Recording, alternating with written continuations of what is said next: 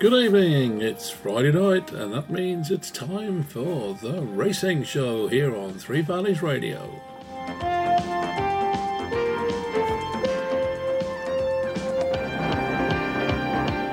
On the show tonight, we've got our usual array of jockeys and trainers,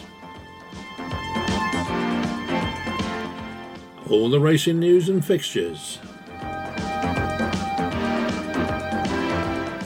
Richard Phillips and Simon Holt have a look at the last 2 days of Royal Ascot.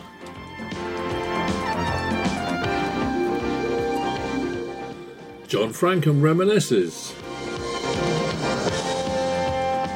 And Colin Brown and Dave Wilson give us their recommendations for the weekend.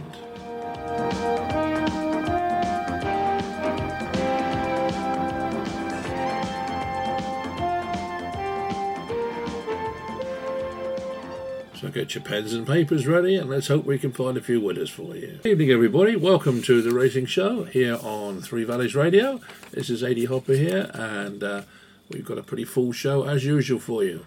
But we'll start off as we always do with all the news from the racing media with Mike Padden.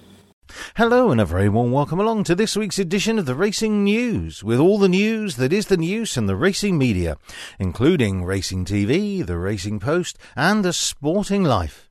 I'm Mike Padden and here's this week's first story. Jump jockey Brian Carver is planning to be back in action within the next 2 months after rupturing his spleen in a skiing accident in France. The 24-year-old was airlifted to hospital in Grenoble and spent a week in intensive care following a fall on the slopes while on a post-season holiday with other jockeys at the end of April. Having returned safely to Britain, the Irish-born rider is starting to take the next step in his rehabilitation. He said, "It's coming along slowly and will probably take longer than ideal. I'm feeling an awful lot better though. Everything seems to be going the right way and, hopefully, I'll be back at the end of July to the start of August. I did my spleen at grade 4 level and it takes 6 weeks to be able to do light activity and more time before it can take impact and I can come back racing. At the moment I'm light walking, but in the next few days I'm hoping to start doing more in the gym and swimming, and then in a few weeks I'll go to Oaksey House in Lambourne." Carver, who went away with fellow jockeys Angus Chelada, Fergus Gillard and Ben Godfrey, suffered the fall on the last day of the holiday and did not realise the damage he had done until a couple of hours later when his body went into shock. He said, "I was out there for 2 weeks in total and thankfully the journey back from France went very smoothly. I had a check-up after being in England for 2 weeks and the doctors were happy, and I won't see them again until the end of July, when I'll hopefully get the all clear." While other injuries curtailed his campaign last season, Carver gained 15 winners, having racked up 34 in 2020-21, and managed to ride out his claim in April. Next, here on the Racing News. Alistair Ralph has praised the staff at Utoxeter after the trainer's butler's brief was brought home safely from an accident which caused an almost 2-hour delay to racing on Thursday night. After falling at the fourth last fence in the 3-mile novice handicap chase, Butler's brief ran loose to the third last, fell into it and became wedged in the fence. Vets were required to sedate the 7-year-old in order to cut him out safely, meaning the third race, which had been due off at 6:35, was delayed while he was safely removed and transported away from the ditch. The race then did not get underway until 8:20. Officials initially planned to stage 4 of the 5 remaining races, with the closing bumper abandoned, but after Al Rock won the severely delayed 2-mile 4-furlong handicap chase, the penultimate 2-mile 4-furlong handicap hurdle was shelved with time and daylight running out. Ralph said, "Butler's brief is fine this morning. He's gone out in the paddock, obviously a bit stiff, but he's okay. After his fall at the previous ditch, I think he sort of dazed himself. He went to the next fence trotting half-dazed, not concentrating, and stopped, fell sideways into the ditch and then got wedged into it. We couldn't get him out, so we went under general anaesthetic to knock him out. We had to cut him out of the ditch. I don't think anyone's seen that before." Ralph was full of praise for the veterinary staff at the course, who got Butler's brief home safely. The vets were absolutely unbelievable. They were very well organised, Ralph added. The whole track was very well organised. We got him out, but he just took so long to wake up from the general anaesthetic. He's got a big hangover this morning from the general anaesthetic, but he's fine. Arena Racing Company Head of Communications and Public Affairs Sam Cohn praised the staff and explained why the delay was so long. It was a real team effort to try and help the horse and get him out of the situation he was in and get him home safely, which is what they managed to achieve. It was a really unusual situation. When you're dealing with horses, obviously you have to be as careful as possible not to hurt them, as well as keep the staff safe who are trying to help the horse as well. On Thursday afternoon, Uttoxeter released a statement that informed connections of affected runners, jockeys, on-course bookmakers and racegoers of compensation due to the abandoned races. It read, "For the inconvenience that the delay and race abandonment caused, connections of all horses that were due to run in the last 2 races will receive compensation along with any jockey that did otherwise not get to ride. Customers who booked in advance will receive an email today with an offer of a complimentary ticket to a future fixture at Uttoxeter Racecourse, and all on-course bookmakers standing last night will receive a pro-rata refund for the abandoned races." And next, here on the Racing News. Anyone wondering why Ryan Moore is favourite to recapture the title of top jockey at Royal Ascot had their questions answered on the Knavesmire. For sure, the man who has taken the crown 8 times since 2010 will have the mighty horsepower of the Ballydoyle battalions on his side next week. But he also brings an awful lot to the table himself, as he showed on 15-2 shot Harry 3 in the Pavers Foundation Catherine Memorial Sprint. The former champion brought his mount from an unpromising position at halfway in the £100,000 dash to power home up the stands rail and take a hugely competitive handicap off second top weight by 2 3/4 lengths. "He's a nice horse," Moore said of the winner. "He did everything well. He relaxed and quickened up well. He got there easily and was very dominant. There probably won't be too many more handicaps for him." Harry 3 had been progressing well through a trio of 3-year-old handicaps at Newmarket, and his trainer Clive Cox was delighted by what he saw of the race from Sandown. "It's bloody marvellous. He was given a great ride," Cox said. "I was worried at halfway. We were last, I think, from where I was watching on my phone at Sandown. There aren't enough hours in the day to get to York, I'm afraid, but my God, he found it, didn't he?" Cox, who is set to have his biggest ever team at Ascot with 16 runners planned, will now step Harry 3 up in class. "I'm really pleased with him," he said. "He's progressed all the way and he's made another step forward today. Mentally, he's taken time to mature, but the great thing is he has that turn of foot, and the way he switched off suggests he will cope when he steps up in grade." Ingrator started 7-2 favourite in a field of 19, having beaten the winner at Newmarket on 2,000 Guineas Day, but he could only finish 11th here. Trainer Mick Shannon's representative could offer no explanation for the colt's performance. And next, here on the Racing News.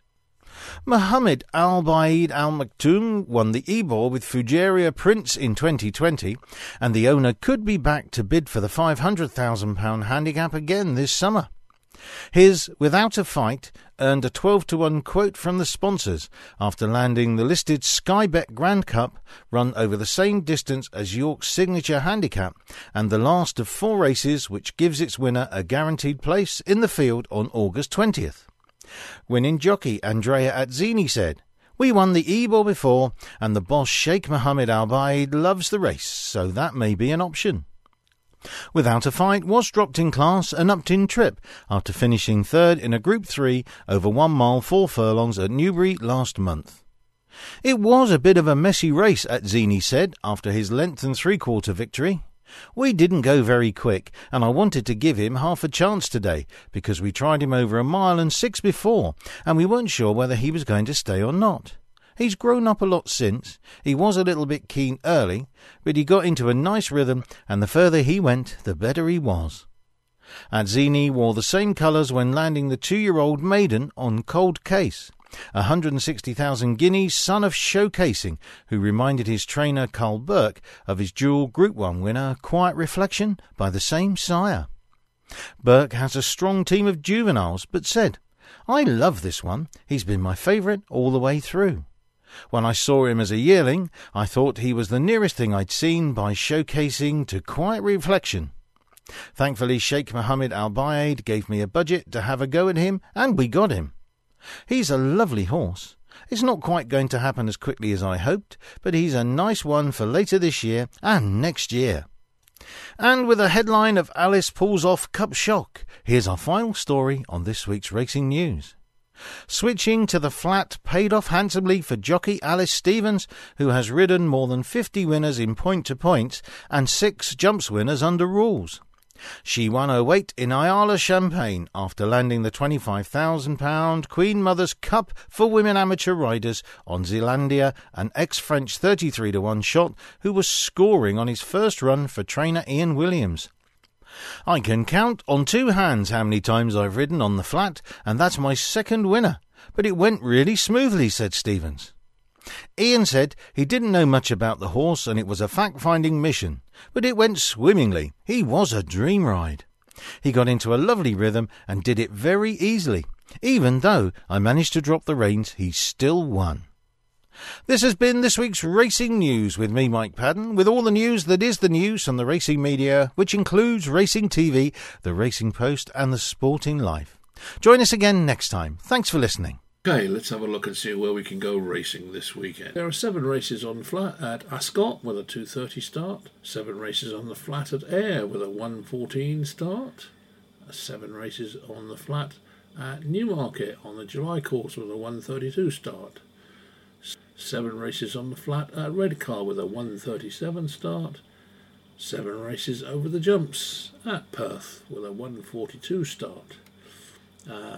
1 race on the flat at Down Royal in Ireland with a 4:25 start, and there are 7 races on the flat at Lingfield on the all-weather with a 5:18 start, and finally 6 races on the flat at Haydock with a 6 o'clock start.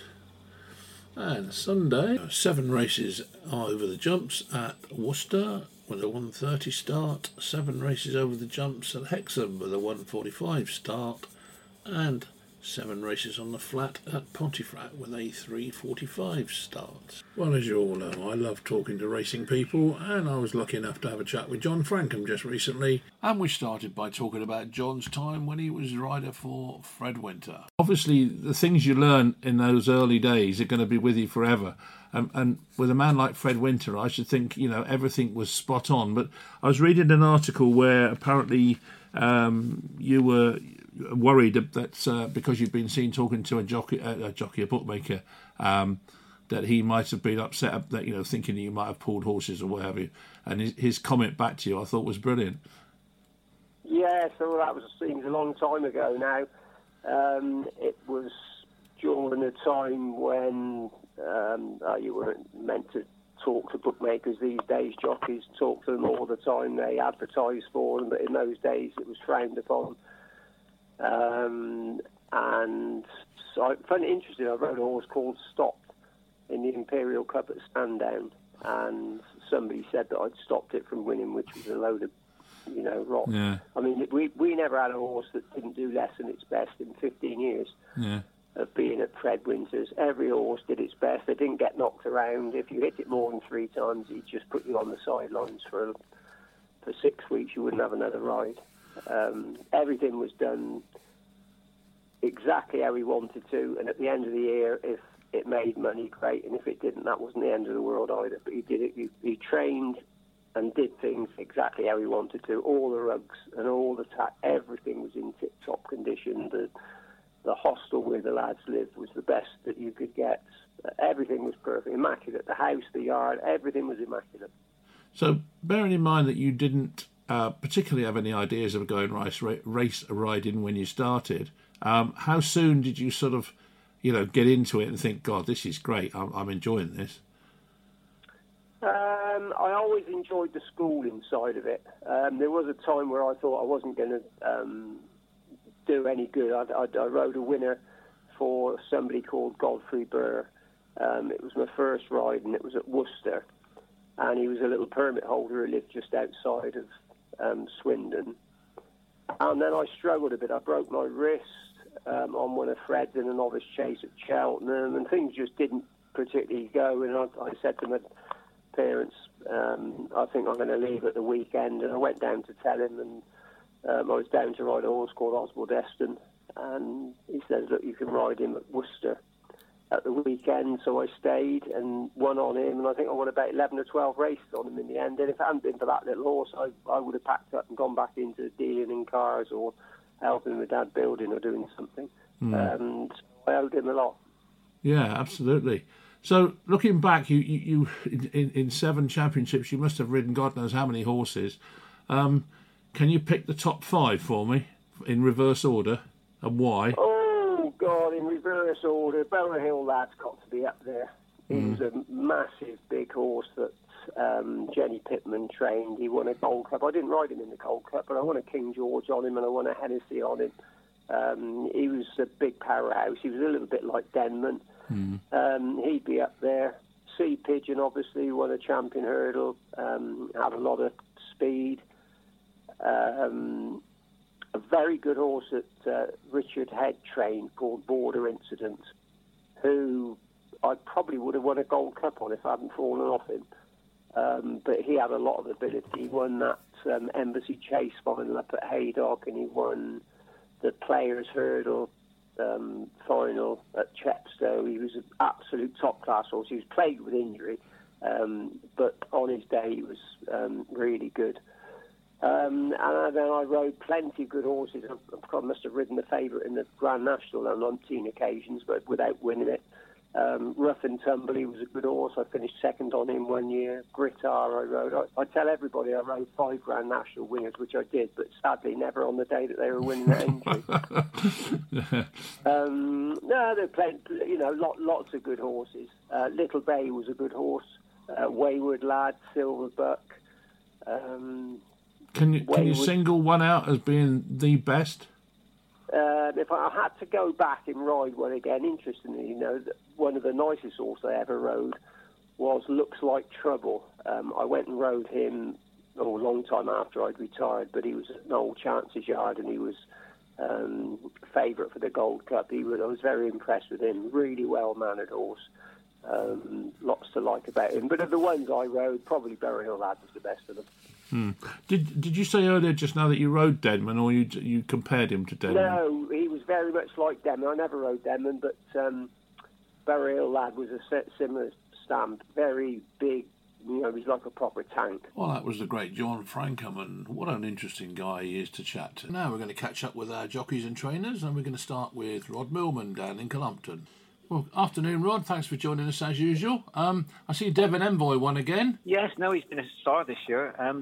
Yes, that's 2 on the trotties run. Yeah. One, and no, very good. I mean, he's owned by a group of farmers and their friends up in North Devon. Right. And they bought him themselves and the mother at the sale as a foal, and they've had great fun raising him and having fun on the racetrack. It's the third win for him. Yeah, no, it's good. And I mean, when we saw him at Salisbury, he absolutely roared home, didn't he? It was a brilliant performance. No, he's a very game horse and good fun for them, Yeah, absolutely. But looking at, you haven't got much over the weekend, but you have on Monday got a hell of a whole lot of horses out. Can we talk through a few of them? Yeah, well, we've got Handy Talk won't run now. He started coughing, unfortunately, so he'll have a couple of weeks off. Right. We've got quite a few runners at Windsor. Yeah. We've got Soy Doy. She's in the first. She was second last time in a maiden at Bath. She was handicapping this time. Right. So it'll be interesting to see how she goes against the professionals. Yeah. And then Genepi, is it? Yeah, she probably won't run. She's she's probably a fortnight off a race, really. It just might have come a bit soon, that race. So we'll give her a bit more time. Madam Pickle? She's another homebred. She's having her first race off the racetrack. She's actually from the Oval area. Is she? Yeah. She was bred there, so she'll hopefully have a good campaign. But it's her first race, so first day at school. So my horses normally come on for the race. Yeah, quite. I love the name though, Madam Pickle. It was brilliant. And then of course our old friend Abel Kane on Monday as well. Yeah, he had a great year last year, but he went very high in the handicap. So he was probably running above himself, and he had services of O'Shane Murphy all last year. Yeah. So he's dropping in grade a bit, but he's coming down the handicap, and it won't be long before he's competitive again. And then finally, Miss Aniko. Well, this will be her last race for us. She's in the sales at the end of the month. Yeah. So she's won a race and been placed several times. In this sort of grade, she should run a good race. So it'd be nice to get a win with her before she goes to sales. But looking at the rest of them, I mean, next Saturday, not this coming Saturday, you've got quite a few out again. So I suppose you can make a bit of advantage of having a bit of time off then on Saturday. Well, we've had a busy time lately, and we've had 17 winners now up this year, so that's good. Is that on schedule or higher than usual? Pardon? Is that on schedule or higher than usual? Well, we had a very good year last year, exceptionally good year last year, and but we're going very well at the moment. We had 24 in the first 24 seconds as well, so it's been very good, really. Yeah, no, absolutely. Well, long let it continue, run, really. But enjoy the weekend for you. Have a nice bit of a break. Okay. Yeah. Okay then, Rod. Thanks for talking to us again. Well, thank you very much. We'll speak to you next week. Okay. Well, that was Rod Millman, and now we're going to catch up with Nick Schofield, who's on the road to Fosslas. Well, good afternoon, Nick. On your way to Fosslas. Yeah, Fosslas. That's better, isn't it? Because I know where it is because I spent a lot of my youth down that way. But you should go through a little village called Pembray, which is just up the road from Fosslas, I think. So. It brings back lots of happy memories for me, I tell you. But you've been having a bit of a quiet time, just having a bit of a rest and not taking up so many rides lately. Yeah, hi, good afternoon, everyone. It's a quiet time. Obviously, extreme temperatures at the moment is not ideal for jump racing, but no. We talk a bit of rain on Saturday, so we'll get to work from Monday probably and get back to a bit of normality. But June, July, August is probably our September is our quietest months of the year. So we're sort of recharged and we'll tip away through those months and then get going probably early October. And is it likely to be pretty hard down at Fosslas today? I should think, isn't it? They assure me they've had a lot of water in the system on the. So that will help, obviously, but I mean it does sort of hinder the horses, doesn't it, when it's this hard, I would have thought. And then, so you've got nothing over the weekend then, have you? And then back Monday, is it? Yeah. The weekend's quiet for myself at the moment. So, it's, enjoy the weather, I guess. Yeah. Well, you had a winner on that San Giovanni, was it? So... for Harry Fry, your neck of the woods, so that was good.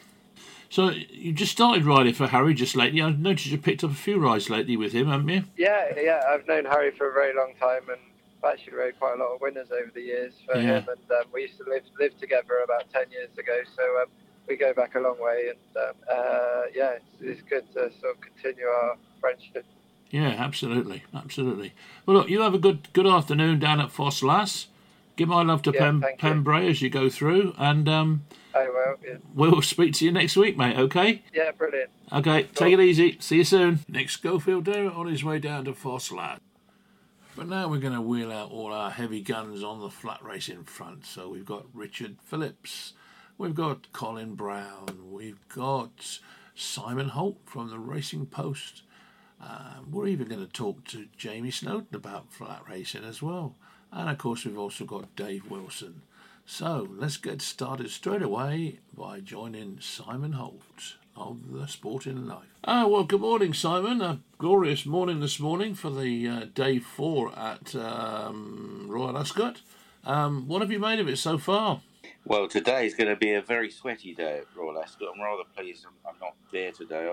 I'm at Ascot on the final day. Yeah. And the racing has been of an exceptional high quality. I think flat racing should be run on fastish ground, ideally, and we've seen some terrific performances.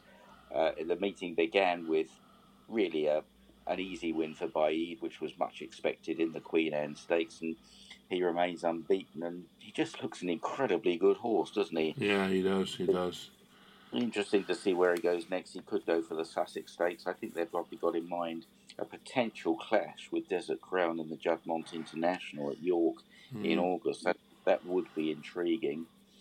And then we saw the Australian sprinter Nature Strip absolutely bolt up, didn't he, in the King's Stand stage? Yeah. He was just different league to our sprinters. I should think Wesley Ward would have been rather embarrassed at his bullish reaction to it before the start of the race.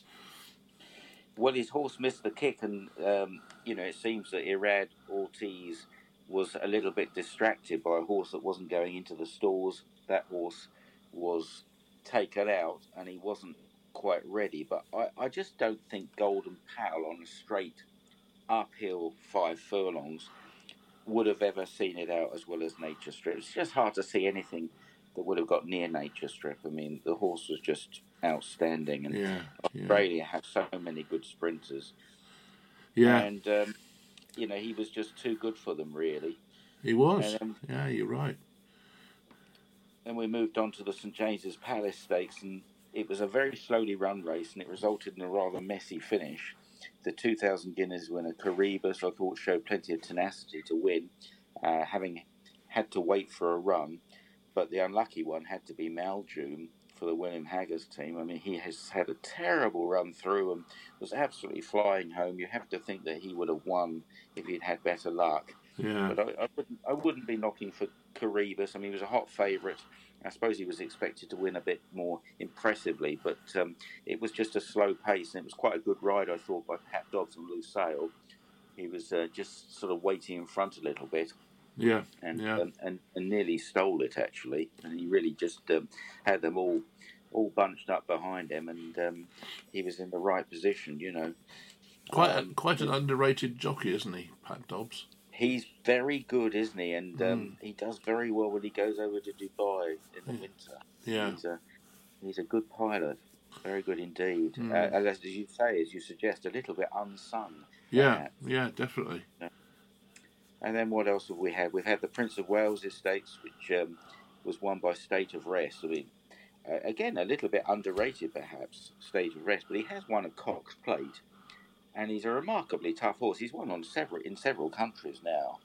And there seem to be no excuses for the others, except perhaps for Frankie Dettori's mount, Lord North, because Frankie didn't get blindfold off. He's having a bit of a mare, actually, isn't he, this week? Yeah, I mean, who would have said that after 4 days, Frankie Dettori wouldn't have had a winner yet?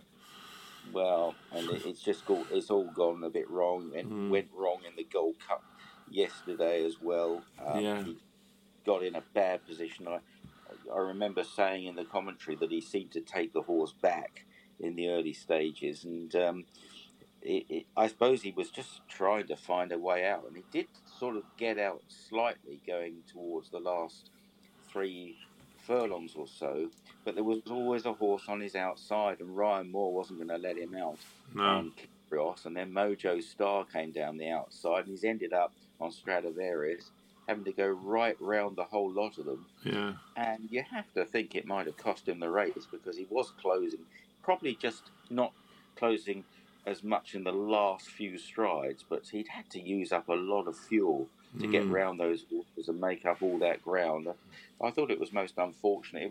It was a bit of a, I wouldn't say a downer, because it was a great day's racing yesterday, but there was a lot of expectation that Stradivarius might win his 4th Gold Cup and emulate Yates.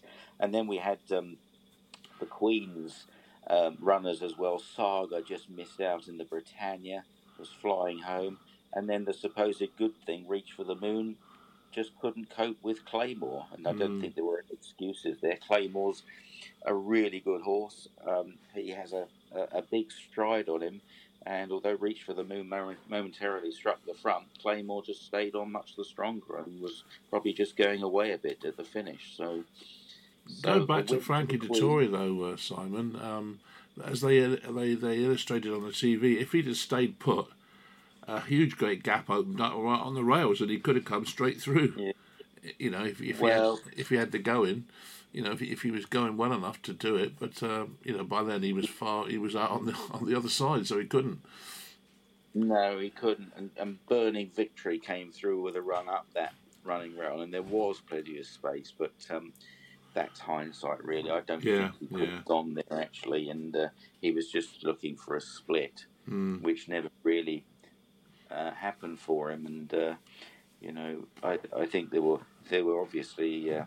obviously an atmosphere, put it like that, between John Gosden and Frankie Dettori after the race, and what with the Lord North situation, and of course Emily Upjohn in the Oaks as well, missed the break, came wide and didn't quite win the Oaks. So there's been a string of failures now in races that are really important. So it must be very frustrating for them, I think. Yeah, absolutely. But we've still got day 4 and day 5, haven't we? So you never know. You never know, indeed. And on Saturday, I mean, it's been very hot all week, hot and dry.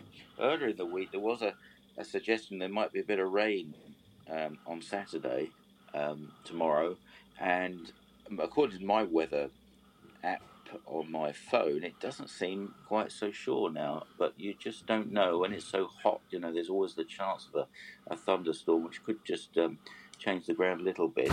Yeah. I think it's quite pertinent for the Hardwick Stakes tomorrow, because Hurricane Lane is making his reappearance, and this was a grand horse last season, and he probably would appreciate a little bit of rain. That would help him a little bit. But his form, third in the Arc, won the St Leger, of course. He won the Irish Derby. He was third in the Derby behind his stable companion Adayar. I mean, what's not to like about this horse? He's so genuine. He settles. He switches off beautifully, and he's just a real push-button ride. And you'd have thought that in the Hardwick he'd be almost unbeatable, were it not for the fact that it is first time out, and the ground might be a bit quick for him unless Eddie Rain does arrive. But he'd probably cope anyway. He's probably got, I suppose, Third Realm was very impressive at Goodwood the other day. Moster Daff is a pretty good horse. They're putting cheap pieces on him for the first time, which is interesting, because he couldn't live with Bay Bridge at Sandown and the Brigadier Gerard last time. But he's still a pretty good horse, Moster Daff. But on all known form, you'd have to say that Hurricane Lane would take the beating there. But he's probably going to start quite a short price. Yeah. I'll tell you what I've gone for tomorrow, because I've got my tips sorted out for sportinglife.com. I've had a couple of winners this week, but not big enough prices. And just missed out with Deauville Legend on Thursday at 14-1, which was a bit frustrating. But tomorrow I've gone for a filly called Star Girls Almal in the Jersey Stakes, trained by Henry de Bromhead, who of course we associate more with the Cheltenham Festival or the Grand National, don't we? Yeah, we do. This filly ran very well in the Irish 1000 Guineas, didn't really get the best of runs, and she finished behind, well, obviously Homeless Songs was an impressive winner, but she's finished just behind Tuesday, who's won the Oaks since, and Concert Hall, who ran pretty well in the Oaks as well. I think the form's pretty strong, and also the drop back from Amara to 7 furlongs probably is going to suit her, and she she gets the fillies allowance, and I think that she comes into the race with some of the best form on offer, and probably improving a little bit as well. So I quite like Star Girls Almal in the Jersey. 3. And then we've got the second big Australian sprint hope of the week, of course, after Nature Strip's romp in the King's Stand Stakes. And the runner here for Chris Waller and jockey James McDonald is Home Affairs. And he actually beat Nature Strip in the Black Caviar Lightning Stakes at Flemington in February, getting a bit of weight for age. It's a little bit confusing with the different hemispheres, because he's down as a 3-year-old in this race, and it's a race for 4-year-olds only, but maybe he is a 4-year-old in Australia. It's a little bit confusing, I think. But anyway, this horse is a very good sprinter as well. He was beaten last time out in a very valuable race called the Newmarket Handicap, a really major race in Australia. But he was giving weight to some older horses, and it was a bit of a mess of a race because they split up into a couple of groups, and he probably wasn't seen quite at his best there. But he could take a lot of beating again, Home Affairs, but there's plenty of opposition. There's the horse that won the Prix de l'Abbaye, A Case of You, seems to come good on the big days. A Creative Force won a couple of races at Ascot last season, including at this meeting in the Jersey Stakes. And also you've got Campanelle, or Campanelle for the Wesley Ward team, and she's won at the last couple of Royal Ascot's. Just scraped home last season from Dragon Symbol in the Commonwealth Cup, but actually it was a stewards' inquiry, and I think Dragon Symbol was first past the post, and Campanelle got the race on the stewards or something. Let me just check on that. Yes, she was second behind Dragon Symbol in the Commonwealth Cup and got the race after a stewards' inquiry. She was rather carried across the course. So, you got to respect her. But I think the Australian horse could be good enough again there. A very decent horse indeed. Mm-hmm. And then we've got, for the next selection I've made in the Wokingham, I've gone for a horse called Bielsa, who bolted up in the Ayr Gold Cup last September when running a solo on the Stands Rail. Yeah. And he really seemed to enjoy that. And he's got a very good draw in the Wokingham. He's drawn 30. He's won off the Stands Rail at Ascot now. And I just wonder if the tactics might be replicated where he'll just cling to that Stands Rail. I think he'll be quick enough to get across from that one horse that's just drawn on the stand side. And he just showed signs of a return to form at York last time out. And he's down to a mark just £2 higher than when he won the Ayr Gold Cup. And it looked a very good Ayr Gold Cup. He beat Great Ambassador, who runs in the Jubilee. And, I think if he reproduces that form, he could put up a similar performance. So Bielsa was interesting there.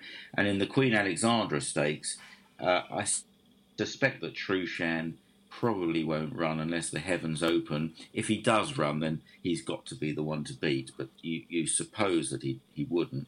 Last year's first and second, Stratum and Calling the Wind, run again.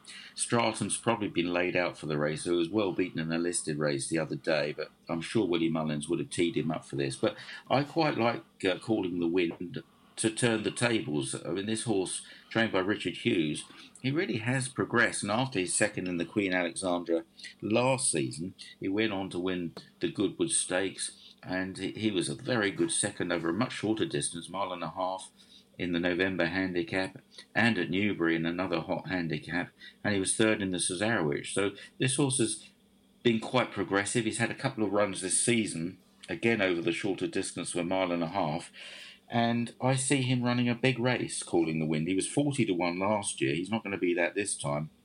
He's about 14-1 at the moment.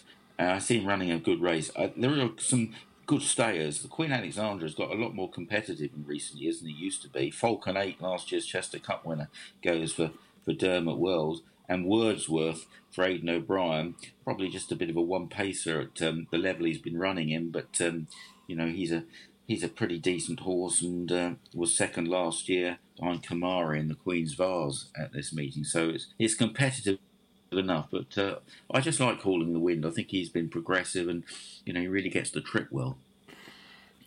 Before you go then, Simon, just one comment. What did you make of the Stewards' inquiry situation yesterday?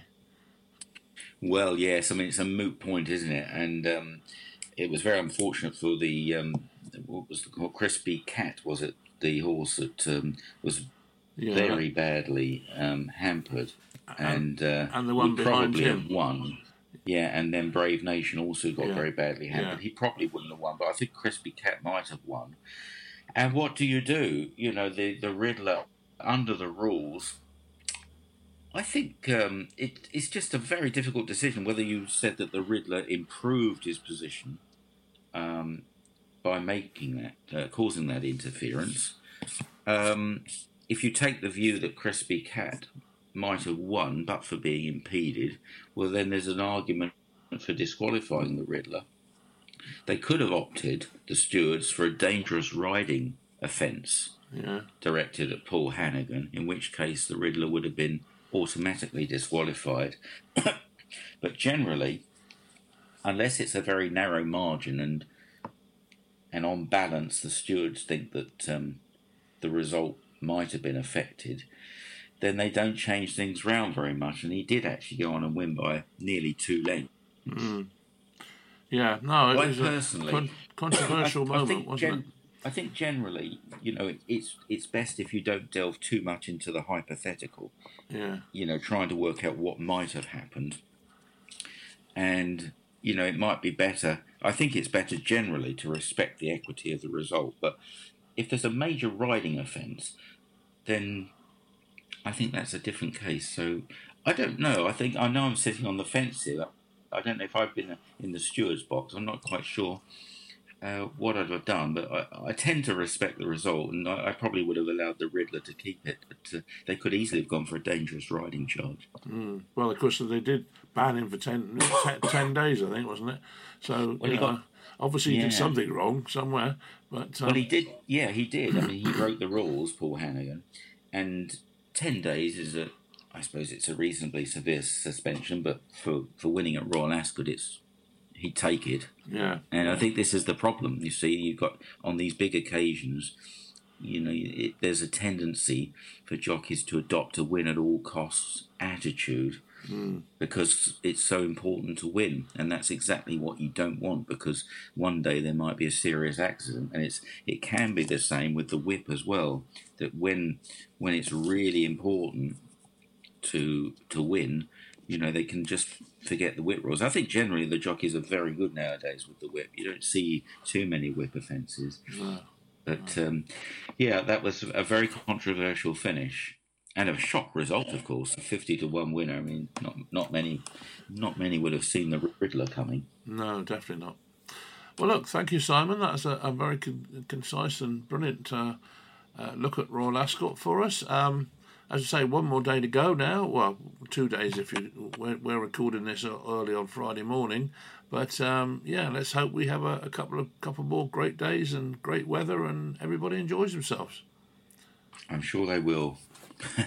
And they'll have plenty of champagne along the way, I suspect. Yeah, as well. So. Lovely. Yeah. Well, thanks ever so much, Simon. Appreciate you coming on. We'll speak again soon. Thank you.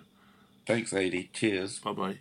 Well, that was the Sporting Life Simon Holt, and some pretty good information there for you if you follow it. Can't guarantee they'll win, but Simon seems to have got his finger on the pulse pretty much. And here's somebody else who's got his finger on the pulse for sure, and that's our Colin Brown. Colin's working at Royal Ascot all week, but he joins us now from the car park at Royal Ascot. Well, good morning, Colin. A glorious morning, and you're parked up at Ascot, ready for a hard day's work, no doubt. I certainly am. Yeah, I am indeed. It is fantastic weather there. I mean, it's very, very hot for the horses. Let's hope they all just keep nice and cool and hydrated. They come into what we call like a car wash here and get a good soaking straight after the race. That brings their heart rate down. So yeah, I think we got some great racing over the weekend to look forward to, certainly. So do you want to start by doing your Royal Ascot for Saturday, and then we can move on to your more generalised selections after that, if that's okay with you?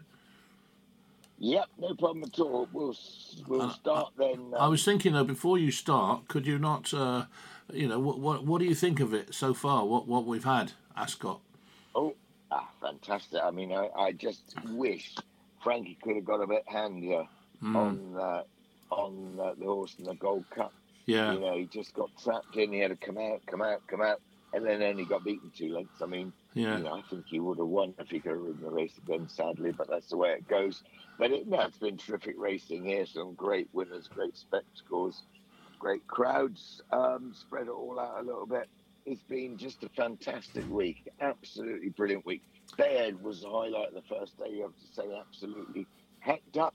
And there's been some decent winners, and Ryan Moore rode a nice winner for the Charltons yesterday, which was good in the Hunt Cup, was it? But it's been, or in the Britannia, but it's been terrific racing, Aid. It really has been a great week. Not exactly great for punters though, because I've only had one winner. I don't know how you've been doing, but it's not been easy, I don't think. Do you?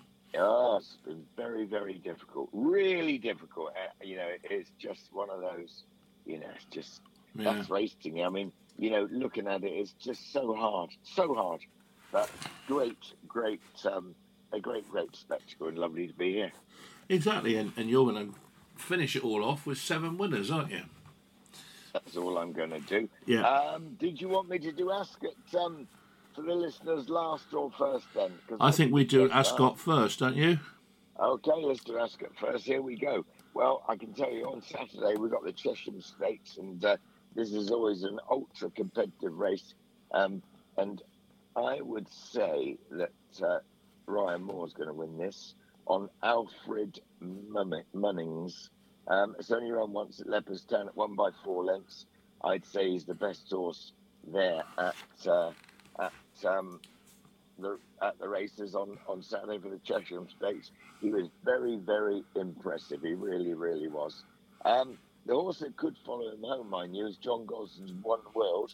That was impressive when it won the a good mare. It was impressive when it won at Haydock Park, I think it won. And the other horse that he runs here is a horse called Al Zahir. And there ain't going to be a lot between them, to be honest. So I think Alfred Munnings wins the Chesham and followed home by the 2 Gosden pair, number 2 and number 9. Now, I hope Mary's writing all these down, bless her. I bet she's had a warmer week. Keep rushing in the house and putting the fan on and back out in the garden. Yeah. Because it has been a warm week for everybody, hasn't it? Yeah, very much so. About time too, though. Well, let's be fair. I know you love a little bit of sunshine. Yeah. Right, let's move on to the Jersey Stakes. This is a brilliant race, the Jersey Stakes, and it's always a top class field, to be honest. And it looks a bit like the maybe Improver Noble Truth will go close for the Appleby Yard. You've got Moondar for the Binsell Royal Yard, but they're all Godolphin horses, of course. And then Ryan Moore's on Audience for Gosden. And the Cheveley Park colours, he's won it before. So it's a pretty tough little race. But there's one that could just run a big race from Lambourne, and that's a horse called Alf Layla. Number 3. Alf Layla, number 3. Yeah. Owen Burrows' horse are in good form. Dane O'Neill takes the ride. I don't think that horse will be far away. Moving on the Hardwick Stakes, a Group 2 race. That's at 3:40. Some good horses running here. We've got Lafayette from the Noel Mead Yard. Is a bit of an outsider. We've got Solid Stone from the Sir Michael Stout Yard. Same owners, of course. Solid, what's the name that won the Derby? And Desert Crown. We've got Desert Crown, should I say? and Broome, who's won the race before. It really is a brilliant racing. Third Realm, another one that won the Derby trial and won at Goodwood last night. It's hard to pick, but I think I'm going to go Third Realm. One I listed at Goodwood, you've got very good form. His third at Ascot the time before. Third Realm to win the Hardwick Stakes at 3:40. Who would have said, though, Colin, who would have said that here we are talking about the last day's racing at Ascot, and young Frankie Dettori has not had a winner yet. Now, can you believe that? I know, amazing. Poor old Frankie, I feel sorry for him because he's a great rider. He's taken a bit of flack this week, and there's a lot of pressure here. It doesn't matter how good you are. There's a lot of pressure here. And, the other jockeys ain't going to let you out. They keep you in, and don't give you a chance of getting out to win your race. So it is a lot of pressure. But you're absolutely right. It's a tough one. Yeah, it is. You wouldn't have thought it, would you? But maybe he'll put it all right today. Who knows? You never know. Couldn't make it up. In the Platinum Jubilee Stakes, I think Creative Force won't be far away. He's won his last 2. One at Ascot, beating Glen Shield last year. That was soft, but he does act on the firm. And then he won a Maidan. He comes here reasonably fresh horse. And I'd say he has a right good chance of winning. Home Affairs is going to be the likely favourite in this race at 4:20, and he's a horse that comes in from Chris Waller's yard in Australia, and he's a pretty smart animal. He won at Flemington, and then he was beaten there last time out, but I think he had his excuses, and back to Ascot. I think he's got a great chance, but for me, I think the each way bet in the race, the each way bet probably is the horse of what's it called? Creative Force of Applebee's. Okay. On to the Wokium Impossible race. But I tell you what, Ryan Moore's been booked for a horse that took this event 12 months ago, but it sort of needs a big step forward, really, because it was rated 112 that day, but didn't run very well last time out. But I'm sure the trainer's got this all right, and he won't be too far away. He loves a bit of a punt, old David Evans, and I say this horse is in tremendous form. And last year's winner, that is Rohan, won't be far away in the Wokingham Stakes today. Chairman of the Board. Board. Sorry, I was just pressing on its name. Chairman of the board might run a big race as well. It's just chairman, Colin. It's just chairman. Chairman of the board. No, chair. It's not. It's called chairman. Oh, is it? Okay. Number 11. Oh, number 2. No. That. Oh, hang on a minute. 28. No. Yeah. I can't even find a 28, and we're in 5:35 now. No, in the 5 o'clock. Chairman. Oh, sorry, that's my mistake. No problem. Number 1 and 28, Rohan and Chairman. But you're absolutely right. In the 5:35, the Golden Gate Handicap, there is a horse called Chairman, and it's ridden by Tom Marquand from Martin Mead. It's won its last 2, and I was going to put this up anyhow. I think it's got an each-way chance in the race, along with a couple of others in the race. It looks highly competitive, but I think you'll find that Chairman won't be far away in this race. He is probably the one they all have to beat. And look out for the Godolphin, horses, because they are pretty good. Honiton won at Sandown last weekend, only a maiden, but worth considering each way. Frankie rides this one for John Gosden. And then we've got the Queen Alexander Stakes, which is the longest race on the card. What a race this is. Stratham ridden by William Buick. I always look for jockeys in this race that have won it before. I'm looking for Ryan Moore, and what's he riding? He rides a horse called Wordsworth. It was third at the Curragh last time out, over a mile and 4. Steps up and trips today, was 4th to Princess Zoe here in April. And I think that will probably win Wordsworth to win the lucky last from maybe Stratum, number 3. Great racing. True Shannon is declared, but unless it rains, I don't think he'll be running. So I don't think we'll be seeing him here today. Tomorrow. So that winds up Ascot for another year. And what's the racing and what's the memories? It's fantastic. We'll have a bit of a recap on it maybe next week. Yeah, absolutely. Why not? So where are you going now? Right. Then? Lingfield? I'm going to go to Lingfield, and at Lingfield Park, the winners pay the same at Lingfield Park as they do at Royal Ascot. And they're a little bit easier to find, you would think. But, here at Lingfield Park in the second race, it's a restricted maiden race. And there's 1 or 2 quite nice horses that run in this. A horse is trained by Mark Johnson called Venetian, I think, might win it. He has a few first-time out winners. I've had a little bit of a word for this. Horse number 6 in the 550 race down there at Lingfield Park. Right. In the 620 at Lingfield, there's a horse called Forbearing, who likes the track. He's been running okay. He's trained by Tony Carroll, and he's a horse that I think has got a chance in the 620.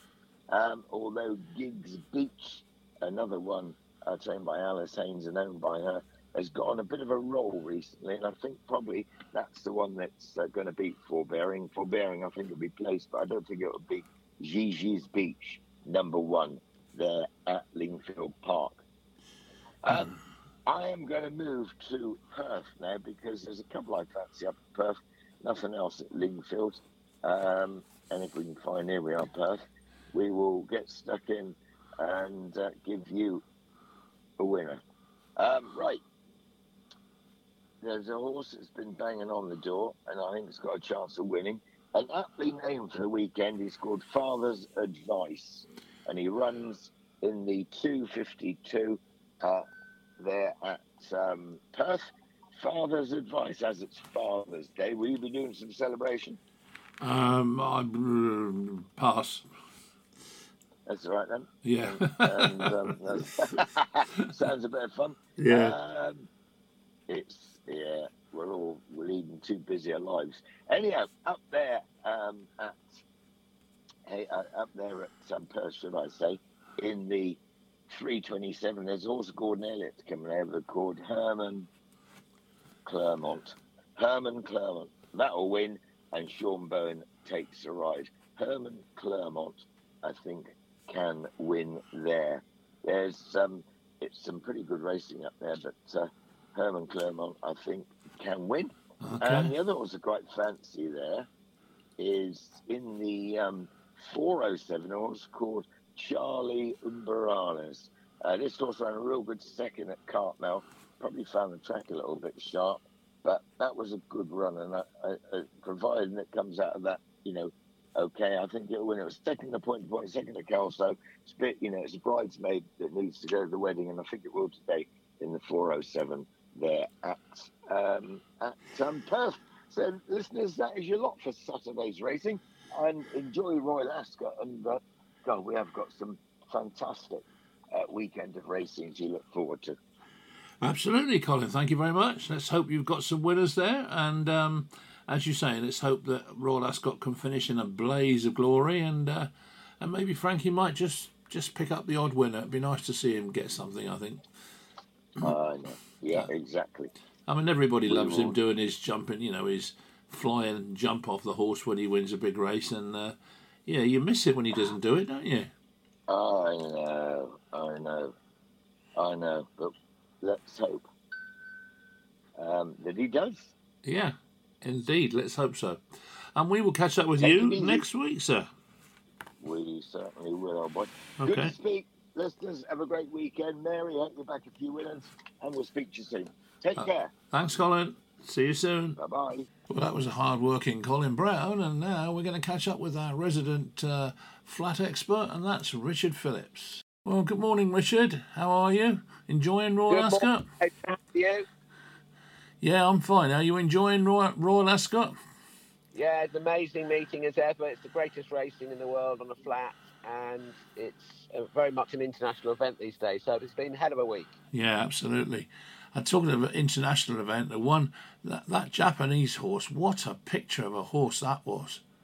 Didn't win, mind. Yeah, no, it was a gorgeous-looking horse, but it's a big ask coming over from another country to come to another racing area, and at certain times of the year they come out of seasons, as it were, and their race horses are very much like pot plants. You can't move them around too often. No, quite. I'm sure he's a better horse than the one he showed the other day. Bay Bridge was the favourite. He got beaten as well. I think he needs a bit further. But yeah, it's very difficult for a horse to come over and do that. But having said that, the Australian sprinter did that. But cut long story short, they are coming from other countries, different seasons. A gorgeous-looking horse, and he's won nice races before, and he'll win nice races again. But it just wasn't his show this year. What was the outstanding horse that you've seen so far? Well, it's a great question, because Baid is obviously the best horse rated in the world, and he's by See the Stars, and See the Stars was a similar style of horse. He just came there cruising, but only really did enough once he hit the front. But Baid, it's been pushed to say there was a better horse than that there this week, but that was a very impressive performance, really, and he looks as though he's going to step up in distance later on this season. But there's been some really nice performances this week, but I think Baid's probably the best horse there. And what about Stradivarius? I mean, do you put that down to bad tactics or what? Well, I think the trainer's trying to do that. The jockey's trying to not say that, but cut long story short, I think it's a bit of both, really. I think he's a great horse. He probably doesn't have the same sort of gear as he used to have. Now he's an 8-year-old, but I think Jay Gosden was a bit perturbed that Frankie wasn't close to this pace. But to be fair to Frankie, this horse, when he hits the front, he again is by See the Stars, and when he hits the front, he does tend to sort of say he's done enough. So Frankie said he had plenty of time to get there if he if he was good enough yesterday. But I must admit, as you get older, he needs to be probably a bit closer to the pace, and he just wasn't that lucky yesterday. But it was a shame, but it was a good winner in Kyprios. So, they've gone and the Ballydoyle team have come up trumps with a real stayer there. So now we're up to day 5. What are your recommendations for day 5 then? What do you think can win? Well, the last day of Ascot, it used to be called the Heath Day, and of course it's now Royal Ascot. And Alfred Munnings is an interesting horse. He's by Dubawi. So you don't see many horses that bred by Ballydoyle by Dubawi, but this horse is very impressive on his debut, and he's a very short price favourite for the Chesham, the 7 furlong listed race. It starts the day off, so I would have thought he'd be a very hard horse to beat. Later on, we've got Hurricane Lane in the Hardwick. Of course, he was a very, very good horse last year, and he ended up being 3rd in the Arc, but he looks a top-class horse for Charlie Appleby and the Godolphin team, and he's going to be very hard to beat as well. And the Platinum Jubilee, they have a favourite there. The Home Affairs, Chris Waller's horse, Home Affairs, comes from Australia, ridden by James McDonald, who's ridden a couple of winners here already. He's a world-class jockey. He won the Royal Hunt Cup for Charlie Hills on Dark Shift, and Home Affairs looks like a real flying machine in the Platinum Jubilee Stakes, the Group 1 6 furlongs. And as for the other races, they're very, very open. There's the Wokingham, and there's 28 runners in that one. Very difficult to pick the winner of that one. Yeah. And the last race of the card, I think there should be more races like that. The Queen Alexander, the 2 mile 5 flat race. I love a staying flat race. And if the rains come, Trushan's in there. Of course, he missed the Gold Cup. He's got to have a bit of cut in the ground. But if the rains don't come, again, it's going to be a difficult one. But I believe Wordsworth is fancied big time to be stepping up in trip in the Queen Alexander. But the end of the week's going to, again, having fantastic horses, very competitive racing, and it really is racing as it should be. It's fast ground, but it's watered, and the best horses are winning, and it's a real spectacle. And it's a shame that Her Majesty didn't have a winner this week. Saga came second, named after her favourite holidays, and Reach Moon was second. He's odds-on favourite, but I don't think he's quite come to himself this year. Reach for the Moon, I think he's a better horse than that. Maybe in the autumn he's a better horse. But knowing Her Majesty, she loves the sport, and she knows it's just sport. And to be involved and being competitive at the Royal Meeting is what every owner wants to do. Yeah, absolutely. But it's been hard, hasn't it? I mean, looking at it over the whole week, I've only had one winner so far, and no, 2 I think now actually. But it has been hard, and when you get 28 runner fields, I mean, it's that much harder, isn't it? Yeah, you should do what I do, Adrian. Just watch it. Don't bet. But I must Dark Shift and Secret State were 2 horses I saw win at Nottingham a few weeks ago, and I thought they looked like Royal Ascot horses. And they've actually they won very competitive fields. But yeah, it's best just watching on the whole. It's just such a spectacle, and they're very hard horses very hard races to win for these horses. Yeah. But it's hard to pick a winner. Well, thank you for your time, Richard. We appreciate it, and look forward to speaking to you again next week. No, look forward to it. Thank you, Adrian. Thank you. Cheers, Richard. Bye-bye. Well, that was Richard Phillips, and now we're going to catch up with Dave Wilson at Harlequin Racing. Well, good morning, Dave. How are you this morning? Yes, very well, Adrian. We've had a lovely week of weather, but Saturday's a little bit unpredictable at the moment. It looks like mid-morning we're going to be getting some hefty old showers coming in. So we've taken that into account, but obviously, given the tips the day before, we've got to hope and pray we've got the forecast right. And if we haven't got it right, people are going to have to look at the races and make an assumption on what actually happens during the morning. It's one of them tricky ones to be doing it in advance, knowing that the weather forecast isn't that great. That's right. So, But we'll have a little look through and what we've picked out at the moment. So we'll start off with the 2:30, and we like Crypto Force. Ross Orion takes the ride to Mickey O'Callaghan, and 1 run state, 1 win, and he easily beat an Aidan O'Brien horse called Augusta Rodin. And he looked a very, very good prospect on that day and on that run. So Augusta Rodin was a 4-6 favourite in that race. Obviously, the O'Brien stable thought a lot of that horse, and The favourite in this race coming up is going to be Snowfall's half-brother, Alfred Munnings. So obviously, Aidan O'Brien's going to have a finger on the pulse with form. Obviously, having had Crypto Force beat one of his runners, he'll know where he sits with Alfred Munnings, basically. So it's a little bit of watch the betting market, but we think Crypto Force is quite capable, and is priced up at 10-1 with Bet365 at the moment. And there's 4 places on offer for the each-way bet on Crypto Force. Alfred Munnings, as we say, was Snowfall's half-brother, and she was the Oaks winner last year, so he'll definitely get the 7 furlongs, but he may well want further in time, but Crypto Force certainly looks business over the 7 furlong trip.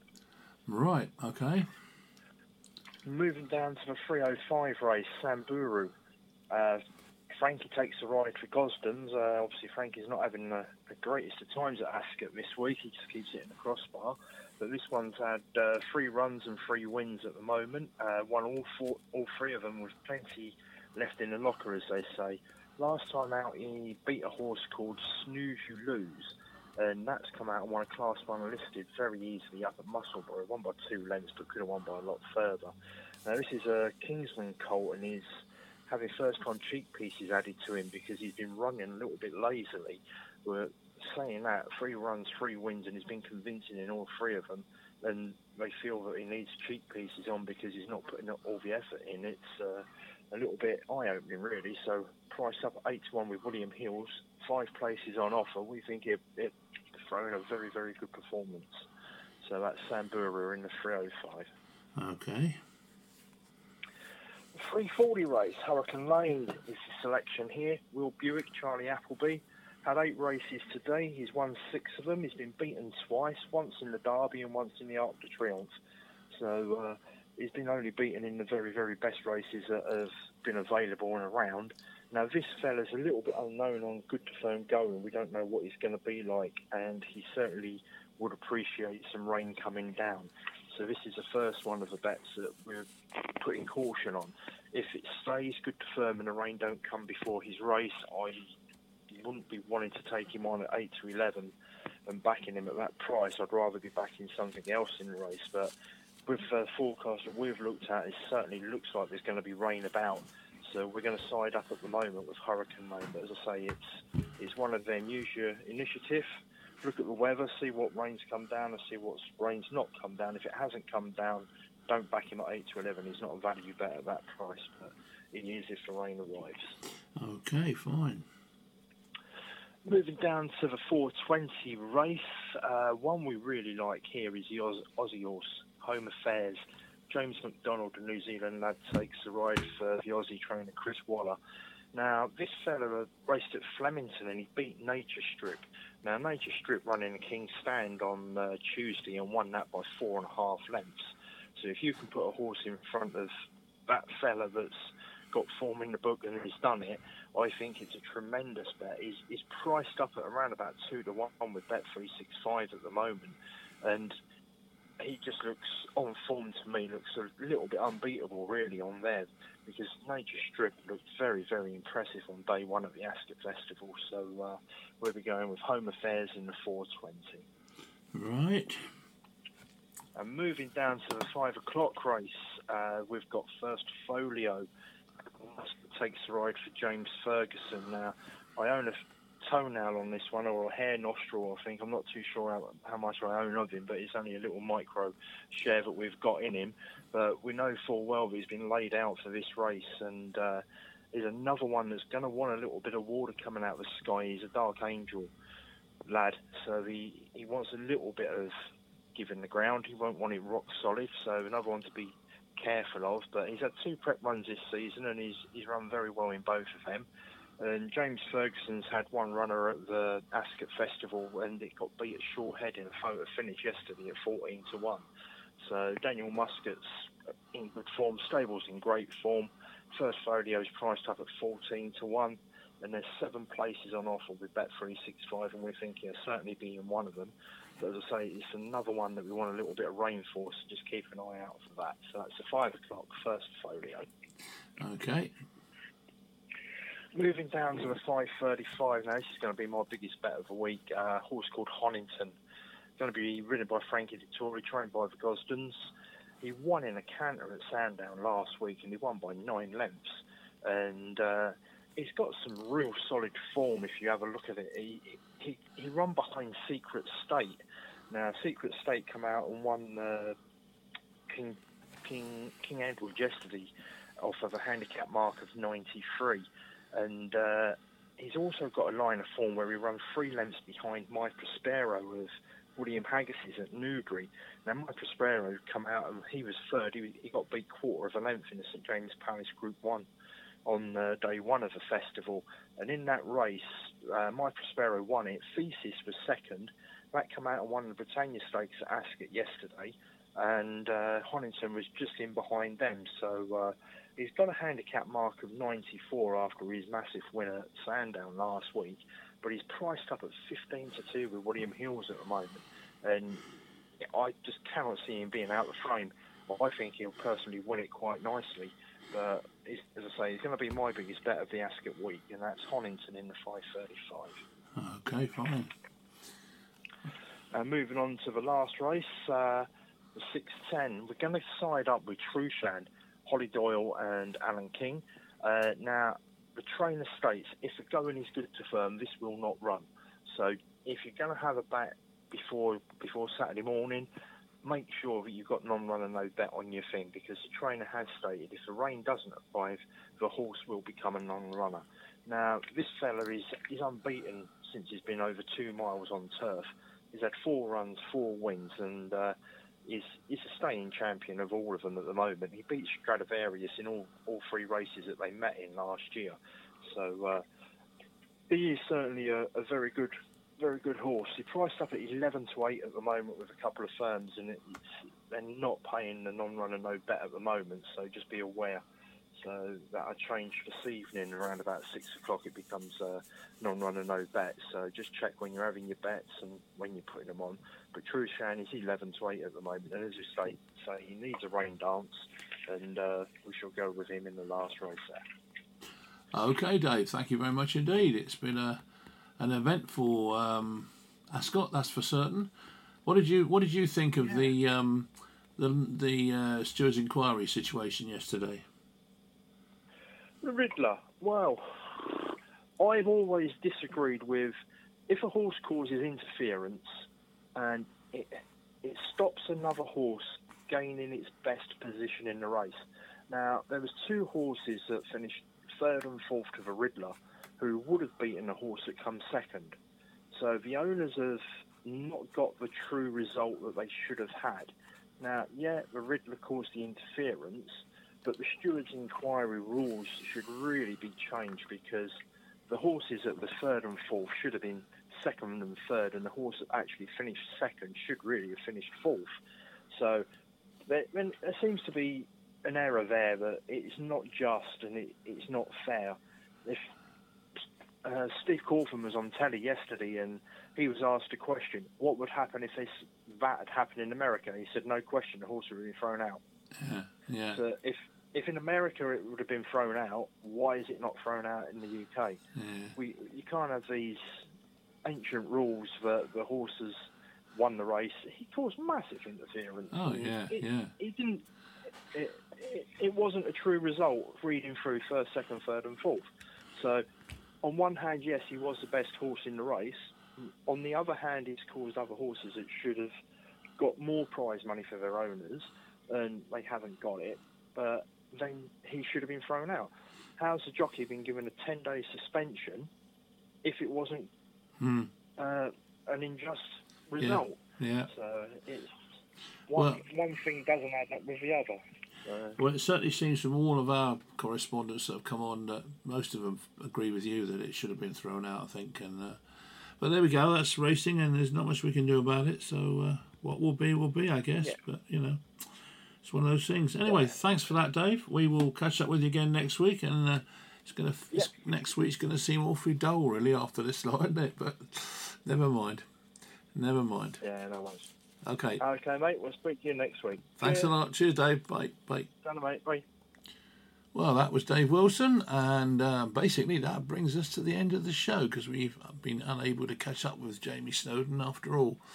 But it's been a pretty full programme and plenty of advice as to what to back at Royal Ascot. And of course, we've been on every day this week with little preview shows. So we hope you've had some winners. It's been hard. There's no doubt it's been hard. But it's been a festival of racing and there's no mistake in that. So, and I'm sure it'll carry on right till the end on Saturday night. So thank you for listening. Join us again next week. Usual time, usual station. Bye for now.